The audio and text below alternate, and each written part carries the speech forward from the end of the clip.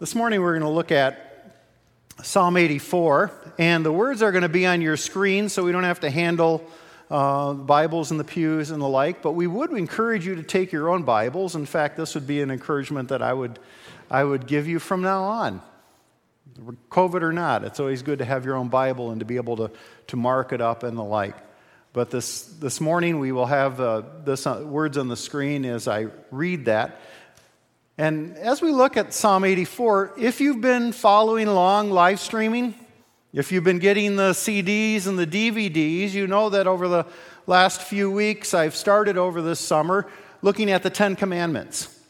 And we're going to continue on with that throughout the rest of the summer. But I'm taking a break from that for a day because this is a special day. It's a day where we regather. And so I want to focus our attention on that, and we're going to do that by using Psalm 84. There we read, "How lovely is your dwelling place, O Lord Almighty! My soul yearns, even faints, for the courts of the Lord. My heart and my flesh cry out for the living God. Even the sparrow has found a home, and the swallow a nest for herself, where she may have her young, a place near your altar. O Lord Almighty, my King and my God. Blessed are those who dwell in your house. They are ever praising you. Blessed are those whose strength is in you, who have set their hearts on pilgrimage. As they pass through the valley of Baca, they make it a place of springs. The autumn rains also cover it with pools. They go from strength to strength, till each appears before God in Zion. Hear my prayer, O Lord God Almighty. Listen to me, O God of Jacob. Look on our shield, O God. Look with favor on your anointed one. Better is one day in your courts than 1,000 elsewhere. I would rather be a doorkeeper in the house of my God than dwell in the tents of the wicked. For the Lord God is a sun and shield. The Lord bestows favor and honor. No good thing does he withhold from those whose walk is blameless. O Lord Almighty, blessed is the man who trusts in you." Would you join me? Oops, I'm going. We'll get there. Okay.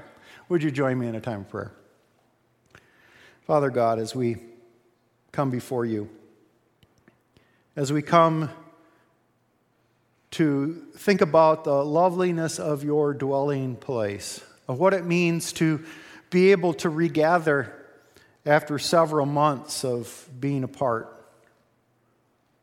We pray that you would receive our praise and gratitude, not only for allowing us this moment back together, but for your sustaining presence through those months where we were apart. Give us a sense of your peace and a sense of your strength as we hear your word this morning. We pray in Jesus' name. Amen. How lovely is your dwelling place, Lord Almighty. Blessed are those who dwell in your house. They are ever praising you. Home is where the heart is. That's a familiar adage that actually may go all the way back to Roman times to a man named Pliny. It's an axiom that usually finds its way sometimes on cross-stitch or painting on grandma's wall or chair pillow. And even though maybe it feels a little old and a little sappy, it's no less true. And it was certainly true for the authors of this psalm, the Sons of Korah, we're told. For them, home was God's house. In Jerusalem, that's where they found themselves as temple workers. Now, if you've read any of the devotionals I have had sent out over the last few months, we met the Sons of Korah when we looked at Psalms 42 and 43 in a devotional in May. And we noted that the setting of these psalms, perhaps even originally one psalm, was as they made their way into exile in Babylon. And it's almost as if they get to the northern part of Israel and they look back and they feel the pull of home already. They're not even out of the country yet, and they feel the pull of home. And one of the Korahites writes the psalm. Now, we know that is true for Psalms 42 and 43. The question commentators disagree on is whether Psalm 84 is actually a follow-up to that psalm, to those psalms. If Psalm 84 is actually now the people have been brought into exile, and now the sons of Korah in exile pen this psalm longing for being in God's house even while they're in exile. Or as some say, no, it's just a regular psalm that they wrote reflecting the fact that people were away from the temple long periods of time. Whatever the case was, whether it was penned before exile or penned during exile, either way it reflects the pull of home. The pull of home, a longing for the house of God. And regardless of the context, the recurring word blessed reflects the basic outline of this psalm. We come across that word in verse 4 at the end of the first stanza, and verse 5 at the beginning of the next stanza, and then later in verse 12. Blessed.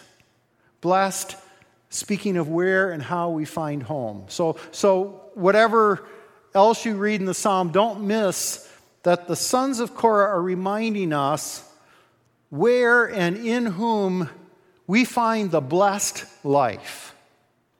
Where and in whom we find home. Now, during the recent pandemic, I've heard many of you express the same longing for the house of God. Not necessarily the physical building so much as being with God's people in corporate worship. Now we're back. What have we learned? What have we gained in our exile?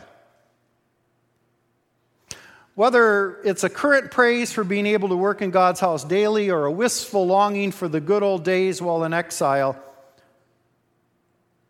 this is a personal psalm for the sons of Korah. You see, when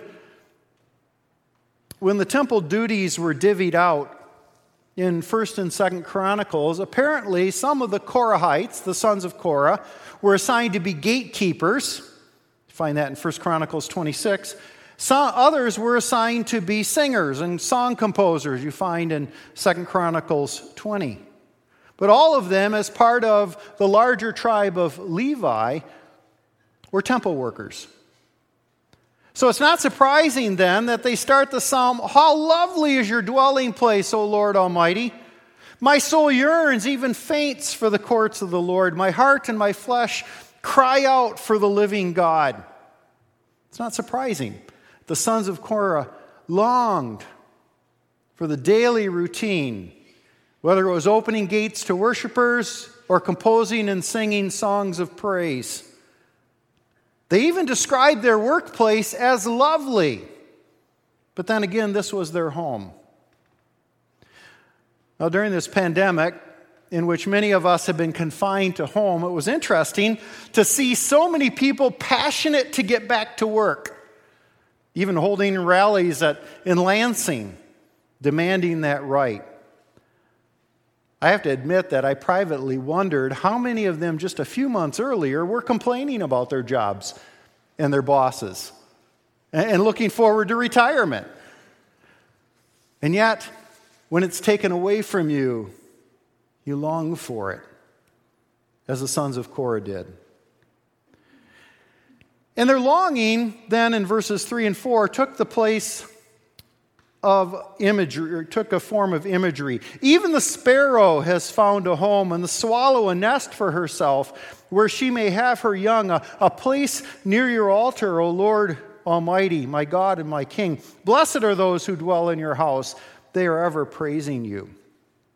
Their longing took the form of imagery as they recalled how the sparrows and the swallows, the smallest of birds, found a place in the rafters of the temple colonnades or in the walls, niches in the walls, safe and secure from the birds of prey. And perhaps this conveyed for them a sense of peace and security, a sense of peace that they had living in God's house. They, of course, as Jesus said, are much more valuable than the birds of the air. And indeed, the next words give us a sense of where that peace and that security comes from. It gives us a number of titles for the God of Israel, all conveying his sovereignty.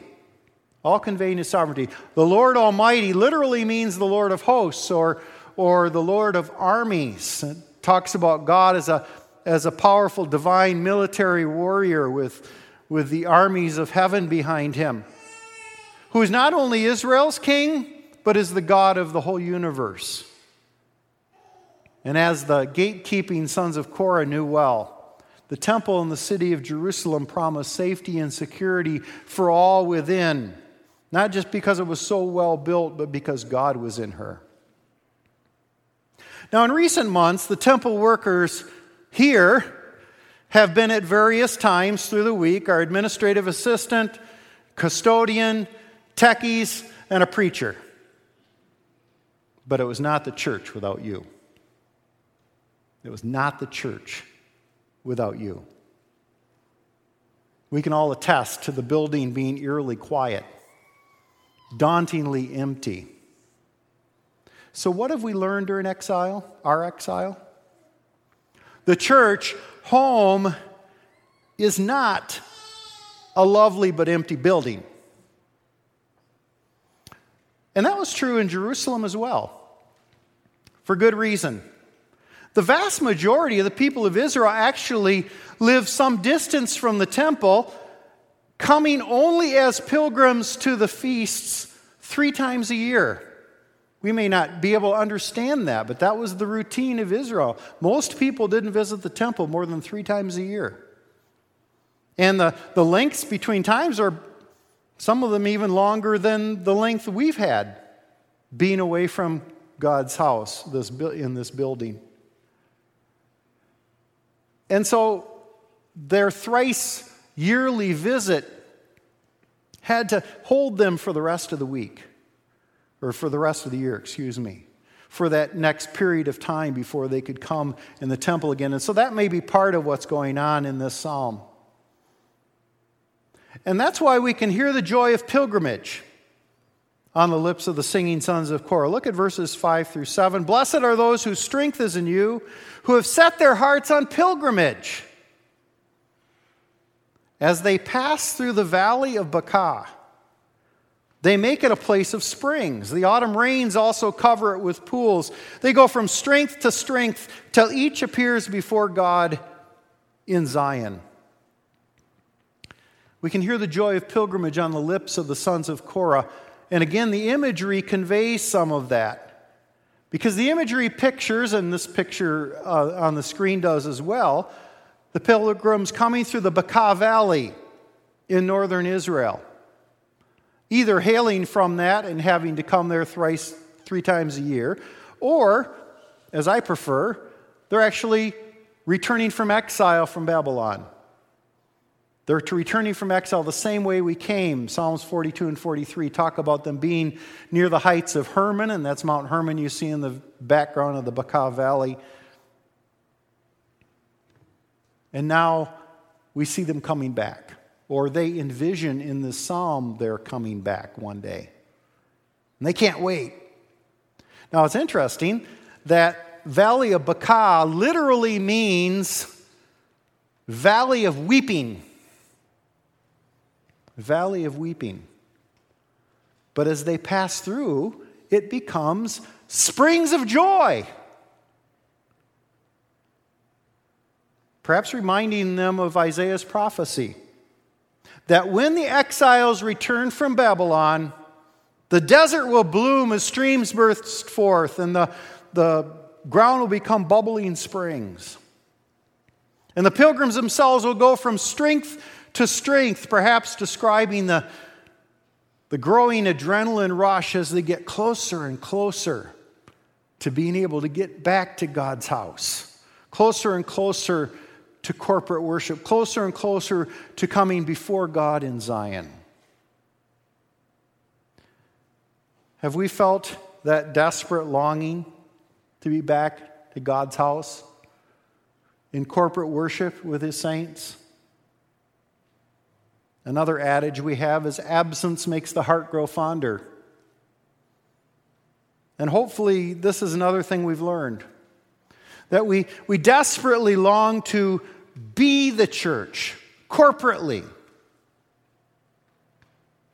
Now, whether the psalm describes the time between feasts, or whether it describes them off in exile where they had to miss the feasts for years, just like we incidentally missed some feasts, right? Good Friday, Easter, Ascension, Pentecost.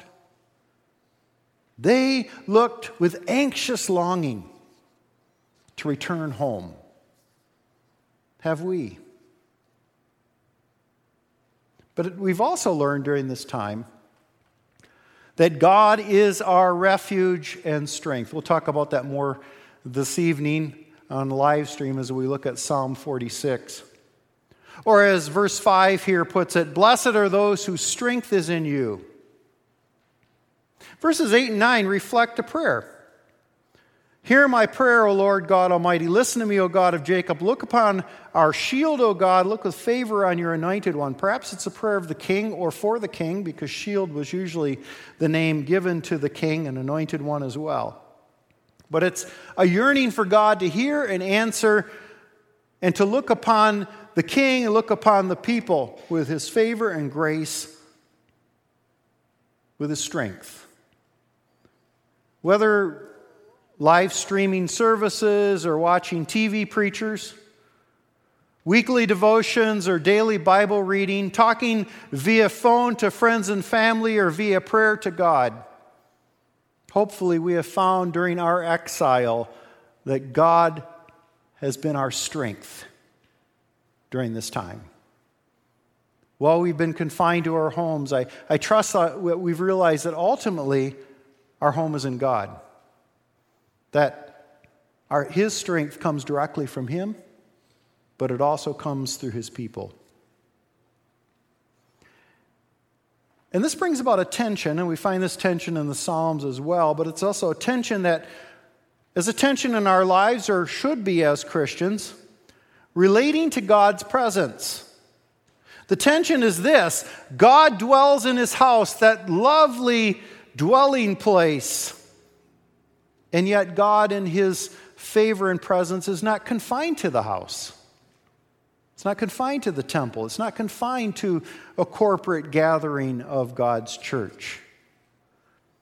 Better is one day in your courts than 1,000 elsewhere. I'd rather be a doorkeeper in the house of my God than dwell in the tents of the wicked. For the Lord is a sun and shield. The Lord bestows favor and honor. No good thing does he withhold from those whose walk is blameless. O Lord Almighty, blessed is the one who trusts in you. That phrase that we've become familiar with, better is one day in your courts than 1,000 elsewhere. Maybe a reflection of the short time pilgrims had at the temple before they had to go home until the next temple visit, or it may reflect this longing during these many years of exile. Oh, if we could have just one more day in the house of God. We took it for granted before. Oh, that we could just have one more day in the house of God. Because there's something special about worshiping in God's house and with God's people. Charles Colson, in his book about the church called The Body, wrote, many Christians have been infected with the most virulent virus of modern American life, radical individualism. They concentrate on personal obedience to Christ as if all that matters is Jesus and me. But in doing so, they miss the point. For Christianity is not a solitary belief system. Any genuine resurgence of Christianity, as history demonstrates, demands a reawakening and renewal of that which is the essence of the faith, the people of God, the new society, the body of Christ, which is made manifest in the world, the church. If we've learned nothing else from social distancing, may we have learned that we need each other, especially in the church.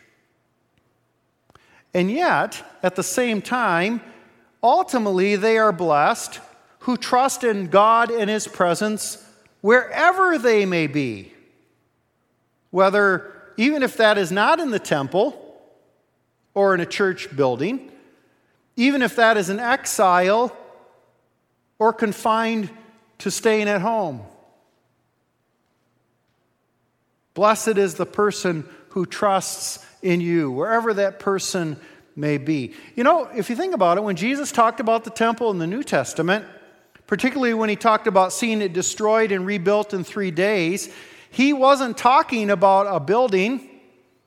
He was talking about a body, His body, Himself. The ultimate temple, the loveliest dwelling place, is being in Christ. Being in Christ. And we were also reminded at Pentecost, hopefully you got to see that service, that actually at Pentecost God changed His address. Moving out of the temple in Jerusalem and into the lives of believers in Jesus. And this is why Paul could later write, "Don't you know that you yourselves are God's temple and that God's Spirit lives in you? If anyone destroys God's temple, God will destroy that person. For God's temple is sacred, and you together are that temple." I like the way the NIV puts it there in its newer version. You together, because it reflects the fact that that you is plural. He's not talking about all of us being individual temples, but he's talking about us corporately as a church being the temple of God. The temple that the Spirit lives in is the church, but not one confined to 4 walls. As Peter wrote, "As you come to Him, the living stone, rejected by men, but chosen by God and precious to Him, you also, like living stones, are being built into a spiritual house to be a holy priesthood, offering spiritual sacrifices acceptable to God through Jesus Christ." Did you get that? We are the spiritual house built on the chief cornerstone. Well, hopefully we have learned that God's home, His presence, is with us everywhere and is in us through His Holy Spirit. James Boyce adds, "So let us learn to seek God in the company of His people, the church, and by looking to heaven." I mentioned the church first because God has promised to meet us there. Jesus said, "Where 2 or 3 come together in my name, there I am with them." If you want to learn about God and come to know God personally, start with the church. It's where we meet together. But I also say heaven, he writes, because ultimately it is God Himself we long for, in whom alone we will be satisfied, and not the fellowship of God's people, however rewarding that may be. And so it's a good reminder. We meet at the church building. But ultimately, we go back to be the church as we live in an unbelieving world. Hopefully during the pandemic and social distancing, we've thought about and learned ways to better be the church outside these walls. So we thank God. We thank God that we can be back and say with the Sons of Korah, "How lovely is your dwelling place." But may we also have a new focus on being the church in our community and our world. Let's pray. Father God, we thank You for drawing us back to meet corporately. We pray now that as we meet corporately, we might not forget that we are also the church outside walls as well as inside walls. Help us to be that church in a way that honors You, wherever You take us in this coming week. And then to bring us back next week to be able to celebrate corporately once again. We pray this in the name of the one who is the church's one foundation, Jesus Christ our Lord. Amen. Would you respond by joining me in singing the church's one foundation? We'll sing verses 1, 2, and 4. The words will be on the screen.